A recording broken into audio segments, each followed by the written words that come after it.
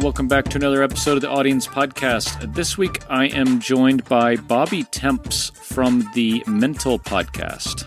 Bobby, how you doing? I'm very well. Pleased to be here virtually. Awesome. Yeah, I think virtually is the only world we're living in these days, I feel like, in some respects. And Bobby, you are in the UK, is that right? Yeah, in Birmingham, which is the second largest city. Gotcha. And could you give folks a bit of an idea of kind of what the Mental Podcast is all about and kind of how it came to be? Sure. So it's got actually quite a long full title, which conveniently explains what it is quite well. So its full title is Mental, the podcast to destigmatize mental health. And that message is really at the core of what it's about. So we have weekly interviews. At the moment, we're doing 2 a week because we're also doing a lockdown one. And we cover different aspects of mental health. So that can be specific illnesses, or it can be like general factors like body image, like confidence, like loneliness is a relevant one we're doing this week. And so just looking in as broad a possible way at how important maintaining our mental health is, irrespective of whether you've experienced a diagnosable illness. It's something that we can all pay some mind to. I think this is a particularly important topic right now. I mean, a lot of us are going through challenging emotional times, whether we or loved ones are sick. Just the uncertainty and the, I'll say weirdness, I don't have a better term, but just the weirdness that I think all of our lives have kind of come into. Have you all seen a lot of new listeners in the last few months since the COVID pandemic started that are kind of more aware of their own mental health and the need to ensure its kind of health and stability? Yes, definitely. So one thing we've noticed more generally beyond even just podcasting is the continuation of a societal shift towards better understanding of mental health. And with our aim to be destigmatizing it, that's really brilliant to see. Certainly when the pandemic started, a big fear of mine was that mental health would just be left out of the conversation, with it being a physical illness. The mental health side, particularly around the lockdown measures and kind of broader ways our lives have had to change, might be neglected. And in fact, for the most part, certainly here in the UK, that hasn't been the case. There has been a lot of conversation around mental health. And so I think we've found a lot of new listeners coming for very practical tips during this time. And so we've really then tailored the show more so to, okay, what's happening right now? What can we all do to feel a little bit more secure and safe in a time that can feel like pure chaos some days? I wanted to touch on the audience-driven nature of your show a bit. Can you kind of describe to folks a bit about how you kind of incorporate your audience into the podcast and kind of how they drive a lot of what you do for the show? Sure. So a big part of it is feedback that we really encourage, and we read every review and we read all the emails, even though we get so many of them, it's not always possible to reply to them all. But all this feedback really comes in and feeds into how we work the show. And partly because of the nature of it being a mental health podcast, that's partly to make it effective for what we do and really make the most empowering content we can. But it's also out of necessity. We need to have an appropriateness of the language and the content. And so that's a big part of it as well. Mental health is one of these things where the thinking is constantly evolving. And so terms like, or phrases, I should say, like committing suicide is something that I grew up as that being a commonly used phrase, whereas now it's considered inappropriate and destigmatizing because the word committed is linked to how taking your own life used to be a criminal offence here in the UK and in many other countries around the world.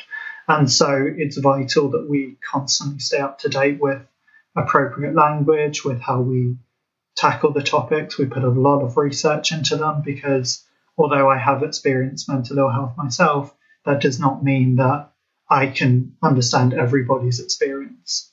So we let it be very driven by the guest and sharing their story and making sure they feel comfortable, but then also by the listeners, what they want to hear and what kind of content is the most powerful for them. And you mentioned things like emails. What have you all done to help encourage this audience participation? And I ask because I think it's something that a lot of us say, I wish I had more feedback from my audience. I wish I heard more from them and got emails and participated in Facebook groups and things like that. I would love to hear what you think some things that you all have done that kind of helped facilitate that. Sure. I think a lot of it for us comes down to the tone of the show. I think that's really important when new podcasters are coming into the space. And so, particularly with it being considered in some ways a newer medium, even though that's kind of up for debate, it's worth really thinking about how you're going to connect with the listeners in a platform that, if you're not careful, can feel a lot like shouting out into the void. And so having these calls to action, particularly around the content we were doing for the pandemic, we were really frequently asking listeners to leave a review or drop us an email more than we normally would, because it was uncharted territory with that kind of content. But even just the way that you interview can be influenced by your listeners. So the kind of things that we know the listeners like to hear. For example, we try and structure the show in a way where it feels very much like, if you're listening, you're included in the conversation. So if maybe a medical term comes up, I can often translate those for the listener. Or one thing that people often forget is it's an audio medium. And so if the guest kind of does a gesture, it makes sense for the host to translate that, because the guest often won't think, oh, I'm not going to be seen by the audience, which in a way is a good thing. Hopefully it's a sign that they're really connecting with the interviewer and they're focused on you as their audience. But as the host of the show, you can never forget the actual audience. And so I think a lot of it for us is that, and is addressing listeners even in the content. We will thank them for things. We will say, oh, something I really wanted to repeat here for the listeners. There's a lot of ways that we kind of create that style of communication, even though when you're listening, you can't talk back. It's not just you on the show, right? You have a co-host, or is it two co-hosts that are on the show with you for each episode? It's a co-host. It has changed at one point, so that's why it's slightly confusing. Okay, so it's Danielle right now. It is Danielle. So again, that's a way to kind of create a more conversational environment. So before the interview begins, I will have a conversation with Danielle. We'll share statistics about that topic and hopefully just kind of set a level of understanding, which also makes it easier for the guests to come in and not feel they have to maybe define everything. There's some level of understanding to start off with, and it builds that kind of hopefully conversational element that the listeners really connect to as well. I would love to hear like some practical things that you've learned along the way with researching guests and preparing, both you and Danielle, preparing to have really like meaningful and effective conversations with the guests. Like, what are some things that you've learned along the way that maybe our audience could benefit from in terms of like how to prepare to interview somebody effectively and like get a good conversation out of your time together? Sure. So some of this will be kind of specific to my style of interviewing. So on the show, it's always me that does the interview and Danielle is there for the intro. And I have a very person-centered approach, which in itself is a mental health term, in that I see my role as being there to facilitate the guest sharing their story. And so that should be my aim. If we've done our job right and we've got a really appropriate guest for, let's say, talking about depression, then the focus should be on how can I do the best job of making a safe space for them to share that. And a big part of that is being a really good listener. And so whilst it is a conversation and there is an element of structure to the show, primarily it's a conversation first. So we don't have any set questions. We will go where the interview takes us. And if we go off topic, then I'll bring the guest back. But I try and find a balance between understanding enough about the guest story that I don't say the wrong thing, but then at the same time not over researching, which can drive you to exhaustion a little bit as a podcaster if you're over researching. But also it can take away that maybe surprise element of a guest telling a story that might be shocking. I, to an extent, need to respond appropriately to that for the listeners. I'm not surprised by much, but I'm kind of there to represent them as well. And so if something's shocking, I need to be surprised. And it's like a really weird balance there. But ultimately, a lot of it comes back to how can I support this guest? And so one thing I do really specifically, which actually I think is beneficial to more podcasters out there, is I'll do a lot of kind of mirroring in my questions. And so if someone describes how they felt at a certain sensitive point in their life, I will often use the same language that they used. And not only does that show that I'm listening and I'm understanding them, but also it helps kind of keep the pace of the interview. If I maybe say the wrong thing, then they will re-explain. So if I can do a really good job of being like, oh, I see what you said there, and maybe kind of rephrase it back to them, or find a kind of bite-sized insight that's similar to what they've said, but from my perspective, then that's a good way of keeping the pace up of the interview as well and making sure the guest feels it's a safe space. I love that. That's a very thorough answer. No, it's great. I absolutely know what you're saying, and as you're explaining and describing this mirroring, I hear some of the best interviewers of podcasts that I listen to, and they absolutely do this, and it's like magic. They say, hey, that's really interesting what you said about X. Can you tell me about a time when you were doing X and you remember why? And it's just like, oh my gosh, that's like exactly what I wanted to ask this person. So I think that's it's one of the good hallmarks of a good interviewer. For sure. And even to go back to the audience perspective, we find that's what our listeners love the most, is they love when the guests figure something out new on the show. If we're able to dig into a topic maybe slightly more, or by me repeating my understanding of their perspective back to them, sometimes that kind of rephrasing of it can sort of trigger, oh no, you're right, that's exactly how it is. And then they'll kind of expand on that realization. And that's the sort of in the moment insight that people really connect to, particularly when certain guests like that we speak to might be public speakers, might be authors, and have a lot of experience sharing their story. The risk of that can be sometimes they get into a kind of speech narrative. And so if I'm able to kind of break them out of that quite early on, then we tend to find it's a more engaging interview. You mentioned something before kind of in passing that I'd love to unpack a little bit, and it is that you talk to certain guests on a particular topic. And I would love to hear from a kind of process and planning perspective, is it the chicken or the egg that comes first? Is it that you want to talk to a guest about a topic, or that you want to talk to a particular person and then you find out what that topic would be appropriate for them to talk about?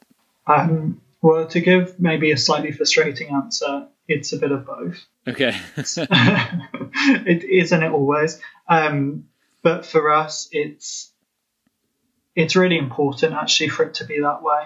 That on one hand, yes, we have certain topics that are really important, and we have a certain responsibility to our audience, particularly when we cover both mental illnesses and general factors in mental health. So particularly on the mental illnesses, if for the most common ones, you don't want to be seen to not cover them regularly enough, or for any of the most common mental illnesses to be left out. But even above that priority is finding the most appropriate guests for it. I certainly wouldn't want to put someone in a position of bringing them on to speak about a topic they know a bit about, but don't feel they can do 40, 45 minutes conversation on. And so an example of that is we were really keen to cover PTSD, and we were really keen to cover it from a perspective outside of someone who is related to the army, for example. That's something that so often is stereotyped as people get PTSD because they fight in wars. And yet, what we found, and maybe this is part of the stereotyping, that people with that kind of background maybe are more expected and more accepted in speaking up. But we found it quite difficult to find a really appropriate guest that was outside of that experience. And so it was actually about 1.5 years into the show before we could find someone for that topic. But it's better we do that than we take risks, particularly with a condition like PTSD, where if someone's not in the right space in their recovery, a conversation about the most traumatic thing they may have been through could actually make them worse and be very triggering. Does that answer your question? Yeah, that does answer my question. And I think that kind of mimics a lot of my experience with this show and other podcasts that I've done. Is there are some people that are just really interesting and I want to have them on. And there are definitely some people that I have on because they're an expert in a particular field. And so in those cases, in that latter case, it's more of I want to talk about this thing and this person is a good fit for that. And so I guess it doesn't have to be a one or the other thing. It can kind of just depend on the situation and the needs of the show to kind of how you fill that.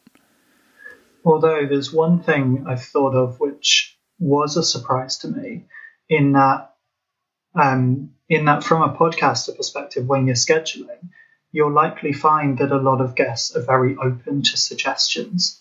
Initially, in the early stages, I was quite cautious of suggesting themes to the guests, even if I saw them maybe mentioned in like a pitch, for example, we got through email, or if we were reaching out to someone and we maybe wanted to talk to them about something other than what they're maybe most known for talking about. And the nice thing to find from that is actually, I would say most guests really like that, particularly if they're very used to talking about one specific topic. If you can come in and be like, "Ooh, I see that you could also be an expert on this," then that could be an extra exciting opportunity to them, that not only do they get to be on your show, but potentially they get to cover a topic they wouldn't normally. I want to touch on the email that you sent to me to kind of kick this off, and I thought you did a very nice job of saying I could come on your podcast and talk about this thing. As a lot of, I think people are wanting to be on other podcasts, it's a great way to kind of share your message. I think that is maybe the single most helpful thing as the host of a show, is to have somebody with, good qualifications who is already a podcaster to come and say, I could be on your show to talk about this thing. And hopefully that thing fits with the rest of the theme and the interests of your audience. But I thought that was great how you framed and kind of proposed that, because it makes it easy for me as a host to say, yep, that sounds great. And that's all I have to do. I don't have to go do the homework to kind of find the person or the topic and kind of figure out how to marry those two. If it's a good fit, then it's a good fit. And here we are. Yeah. Yeah. Well, thank you. And that is no doubt learned from being on the other side of that process. Sure. Yeah.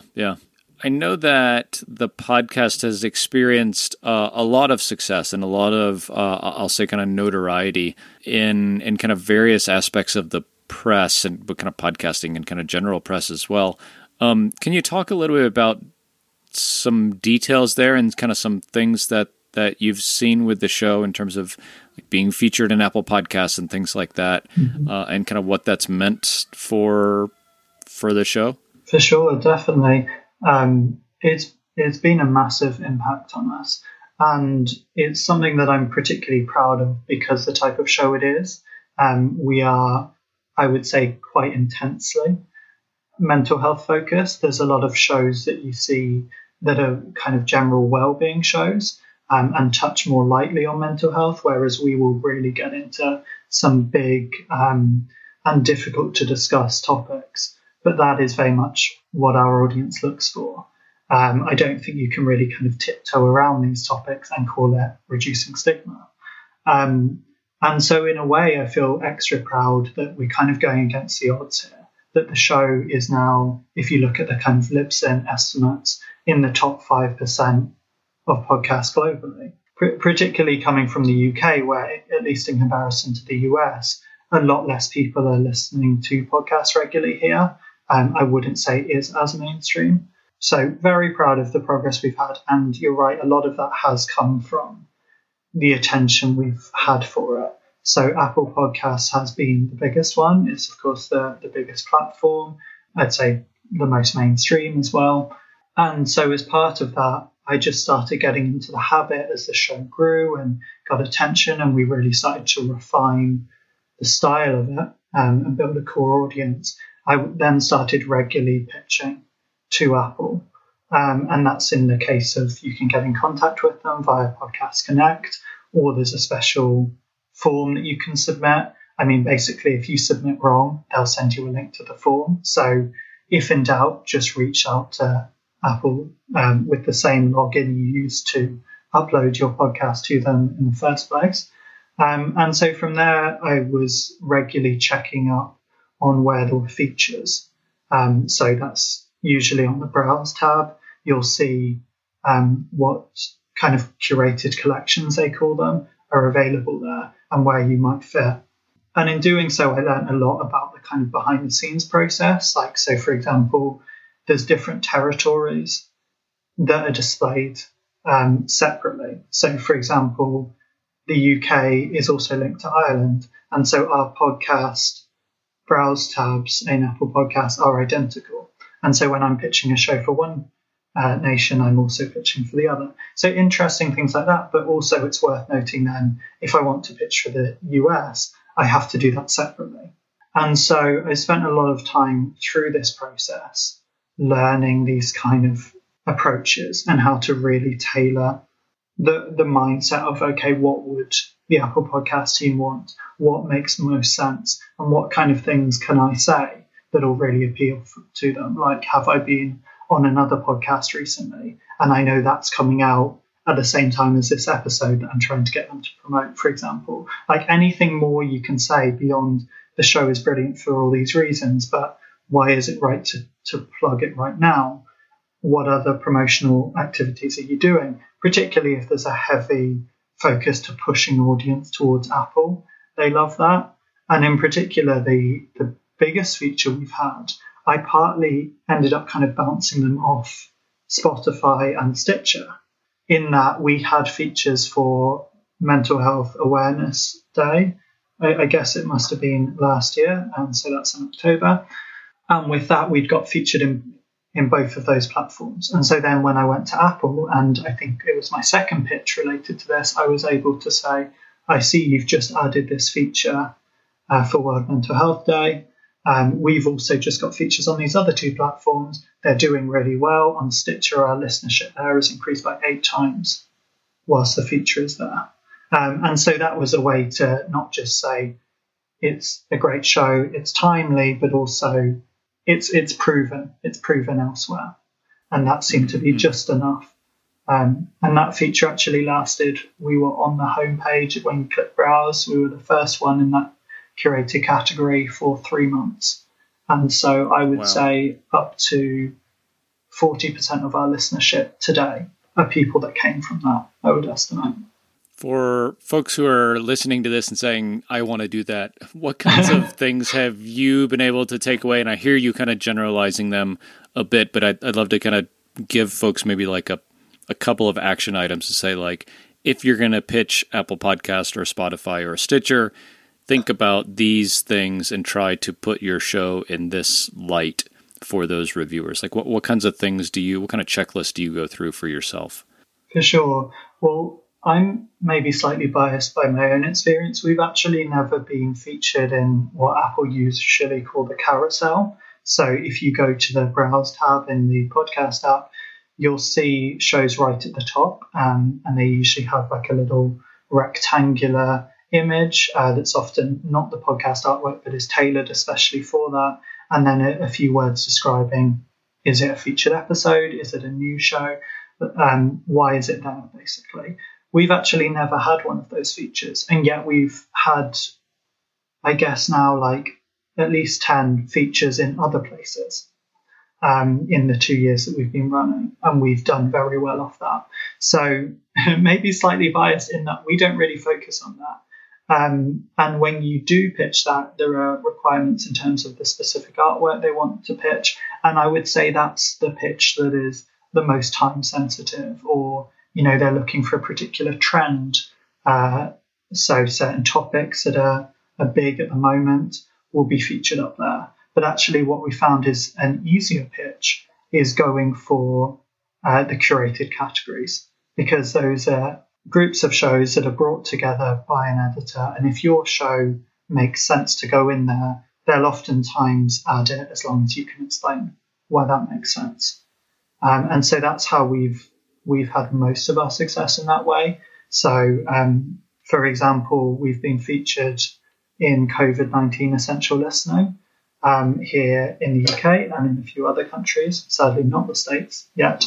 And so that was something where it was launched very early on in the pandemic. We were just starting to do COVID-19 related content. And so we were able to go in and say, we've just started covering this. Here's all the plans we have for a whole 12-week series. We know that mental health is going to be majorly impacted during this time. This show and this show that's also in there, I've been a guest on. And so basically any way that you can say, look, we're relevant to this. These are our peers. This makes sense. And just kind of, I guess, make it as easy a yes as you can for the people in charge. That's great. I love it. I love thanks for the kind of explanation of the difference between the homepage carousel and the curated lists. I would suppose there's even like by category carousel or kind of front page covers for each of the categories that might fall in that same kind of former designation there. So it's cool to hear that there's different options for pitching Apple directly. Yeah. We were talking before we started recording a bit about kind of geeking out on analytics and rank tracking and different tools that you use there. Could you share with everybody kind of what your approach is to kind of keeping track of the success of your show? I think that's really kind of what this comes down to in some respect. Sure. I guess the easy answer to my approach is obsessive. If I was to give it a word, I take tracking and stats very seriously. And I'd say that's a lot of the success that we've had is making strategic moves in terms of podcasting. So ultimately, I think you have to lead with the content. That's really important to have a good show, but you also want that show to be heard. That's, I'd say, even more important, but you have to have a good show to begin with, I guess, is the way I look at it. And so linking to what we just talked about a little bit, I'd say the first thing that podcasters need to consider, particularly recently, given that the podcast categories have been updated by Apple Podcasts, who kind of, as we know, lead the industry in a lot of these standards, it's really important to get into a category that makes a lot of sense for you. And in terms of a lot of what Apple pay attention to and how they curate their shows, they generally only look at the first one. But that can include, so if you're going to your show settings in your hosting platform, for example, you'll often be given 3 options. And that can include, in each of them, a main category and then a subcategory. But Apple mainly pay attention to the first one on that list. So for us, we are in health and fitness, and our subcategory is mental health. And that's really key, because not only does it just make sense to put your show in the most relevant place for your listeners, but it's also important in terms of what other shows the algorithm links to you. It's important in terms of how your show looks to Apple Podcasts. So, for example, within our subcategory, we are currently 10th out of over 3,400 shows that are in that category. So that's a really great way of us showing to Apple, look, for what we do, we're really big. Whereas actually, if you go to other areas, we may look smaller if we were put in the wrong category. Whereas mental health, we can be massive in that space because that's our specific niche. And so that's, I guess, the starting point that I'll mention. In terms of other tools, I use Chartable. Are you familiar with that one? Yeah, for sure. Yep. Yeah, good. I never quite know how mainstream some of these are. So Chartable is really great in that it will keep an eye on how you're doing in the podcast charts, so I don't have to constantly go in and check. It'll also show you in different countries how you're doing on the charts, because they are tracked separately. And another handy thing it'll do is show you your most recent reviews as well. So a lot of people don't realize that the reviews are also kept separately as well. So, for example, if you mean by country is what you're referring to, right? Yes, yep. Indeed. Specifically on Apple Podcasts, Stitcher also have reviews, but they're global. And most of the others are like that if they have reviews. So if you were to go to the Audience podcast now, you will see your reviews for the US, but if I go to it, I'll see something different. And so that's a really important thing to bear in mind. If, like us, your main audience is in one place, we also want to attract American listeners, American guests, for example. And so it's also worth having a way to check what's going on over there, if that makes sense. So Chartable is a really good way of doing that. Another handy way you can do that is if you go to the web address for your podcast on the web. So it has to be a laptop. It can't be via the app. Then it'll come up with a little country code near the start of that web address, and you can choose any country you want and put, am I making sense? And then see what's happening. So, for example, if I look at our Apple Podcast page online on my laptop now, it'll say GB for Great Britain, but I could change that to US and then see what reviews and ratings are there. We'll include an example of this in the show notes for this episode, but I absolutely know what you mean, that the link to your podcast in Apple Podcasts, this big old long thing, and then by country, it will have somewhere in the middle, typically, the country code for your podcast. So GB or CH for Switzerland or FR for France. I guess the US doesn't have one because that's kind of the default, I guess. No, you do. Your US. Okay, does the US have one? Yeah. Yeah. Yeah, so that's a cool way to kind of manually switch between countries. I know otherwise it's like very manual in the app. So that's a good tip. I love it. And that's why I mention it, because so many people don't know it. And it's, as a listener, quite frustrating to me, because I'll see, for example, a lot of shows will say, oh, write me a review and I'll read it out on the show. And then if they don't know this, then maybe it's a show in another country. If I write a review, it's never going to get read. And I wish more podcasters knew about this for that reason, if nothing else. You mentioned, again, sorry, I'm going to go back to something you mentioned earlier in your discussion about using analytics to drive the content for your show. Mm-hmm. I feel like, and I'll apologize, I should be unapologetic about this, this is a question that I am very curious about. We talk a lot about, and we hear a lot of people talk about, giving your audience what they need. And I think that's an easy thing to say and a hard thing to do in a systematic way. And doing things like using the analytics and seeing which shows are successful and tying that back into how you plan the content of your podcast makes a lot of sense, but it sounds very hard to do in reality. Is that true, I guess, first of all? I think it is. It comes back to what I mentioned earlier about feeling like you're shouting out into the void.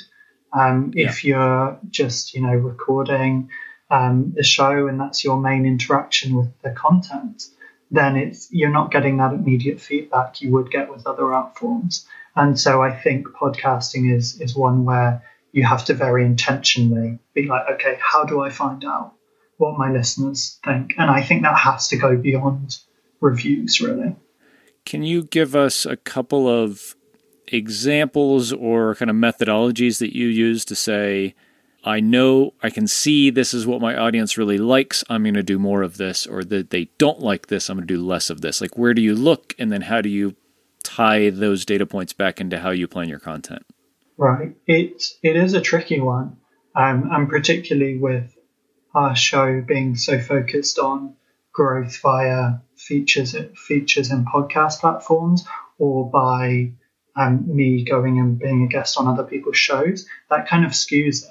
But I'd say probably for anyone, the stats, the analytics you get on listenership do not provide the whole answer. There can be so many different factors on why one week did particularly well, but I would say there are certain trends that we can't ignore. So one thing we we do as part of our formatting generally is every so often we come across a really big topic and we want to do more than one episode on it. And that tends to be a really clear place where we can see a trend, because maybe people are in the habit of listening to an episode a week. But then if we do a series and that does significantly better or worse, then that can be something to take thought from. But you can't just do it from analytics alone. So an example of that is I mentioned that we did a series related specifically to the pandemic. The listenership was actually less than normal for those episodes. But that didn't tell the whole story, because our core listenership were really loving the episodes and we were getting loads of really great feedback, and we were actively soliciting that when presenting the show. But part of it was, more people are away from their usual commute. Some people were having kind of COVID information burnout, and so were more likely to binge our back catalogue for a bit, to touch on particular things they're struggling with at the moment, as opposed to listening to the up-to-date, more, I guess, news-style content we've been doing during that time. So I think it's really important to just try and think about this from as many different angles as possible. But a big part of that is just speaking to the listeners. So we did our first live recording, for example, and that was incredible insight for us. And honestly, looking back at it, I would have done it for free. Like, I would have happily, with all that we learned from it and with what a great episode we recorded, I would just be well up for doing them again for free, just because of how much you learn. And there's nothing quite like meeting someone that's been listening to the show, every week for a year and hearing their insight versus someone that you meet and you're like, oh, I do a podcast about this. And they're like, oh, that sounds great. I might listen to it. They're kind of the opposite ends of the insight spectrum. That's awesome to hear. I'm glad to hear that your approach to kind of using data to drive your content decisions is a holistic one. That's really encouraging. Mm-hmm. I think that a lot of us do have multiple data points that we're considering when it comes to our podcast. So to hear you say that you take, listener feedback and reviews and analytics and kind of what those analytics mean with the types of content and the formats and the stuff that we're all going through right now, even to make some of those decisions on kind of what that means and how you go forward. I think that, it makes a lot of sense. And that's really reassuring, to be honest. So that's nice. Good. Yeah, because I don't know about other people, but certainly for me, I can find the analytics really stressful. So maybe even just for sort of preventing podcasting burnout, it makes a lot of sense to actually connect with the listeners and hear how much people love it, rather than getting so used to saying people as numbers. I don't really think even the shows that are the biggest and most successful, it's really about, we want this many thousand. Somewhere in it, there's an actual reason why they're doing what they do. I love it. Bobby, this is a really fun discussion. Thank you so much for coming on the podcast here. For folks who want to check out more about the show, where is the best place to connect with you? Sure. So you can Google Mentor Podcast, or you can search my name, Bobby Temps, on your favorite podcast app. I should also mention, as it's relevant to the conversation, I have recently joined as a member to the Podcast Academy, and I'm helping them develop their mentorship program as well. So if you found listening to this conversation useful and you think it would be good to get in front of experienced podcasters to mentor you, or even if you feel like reaching out and mentoring some others, that's one of the core parts of why you should look at joining the Podcast Academy.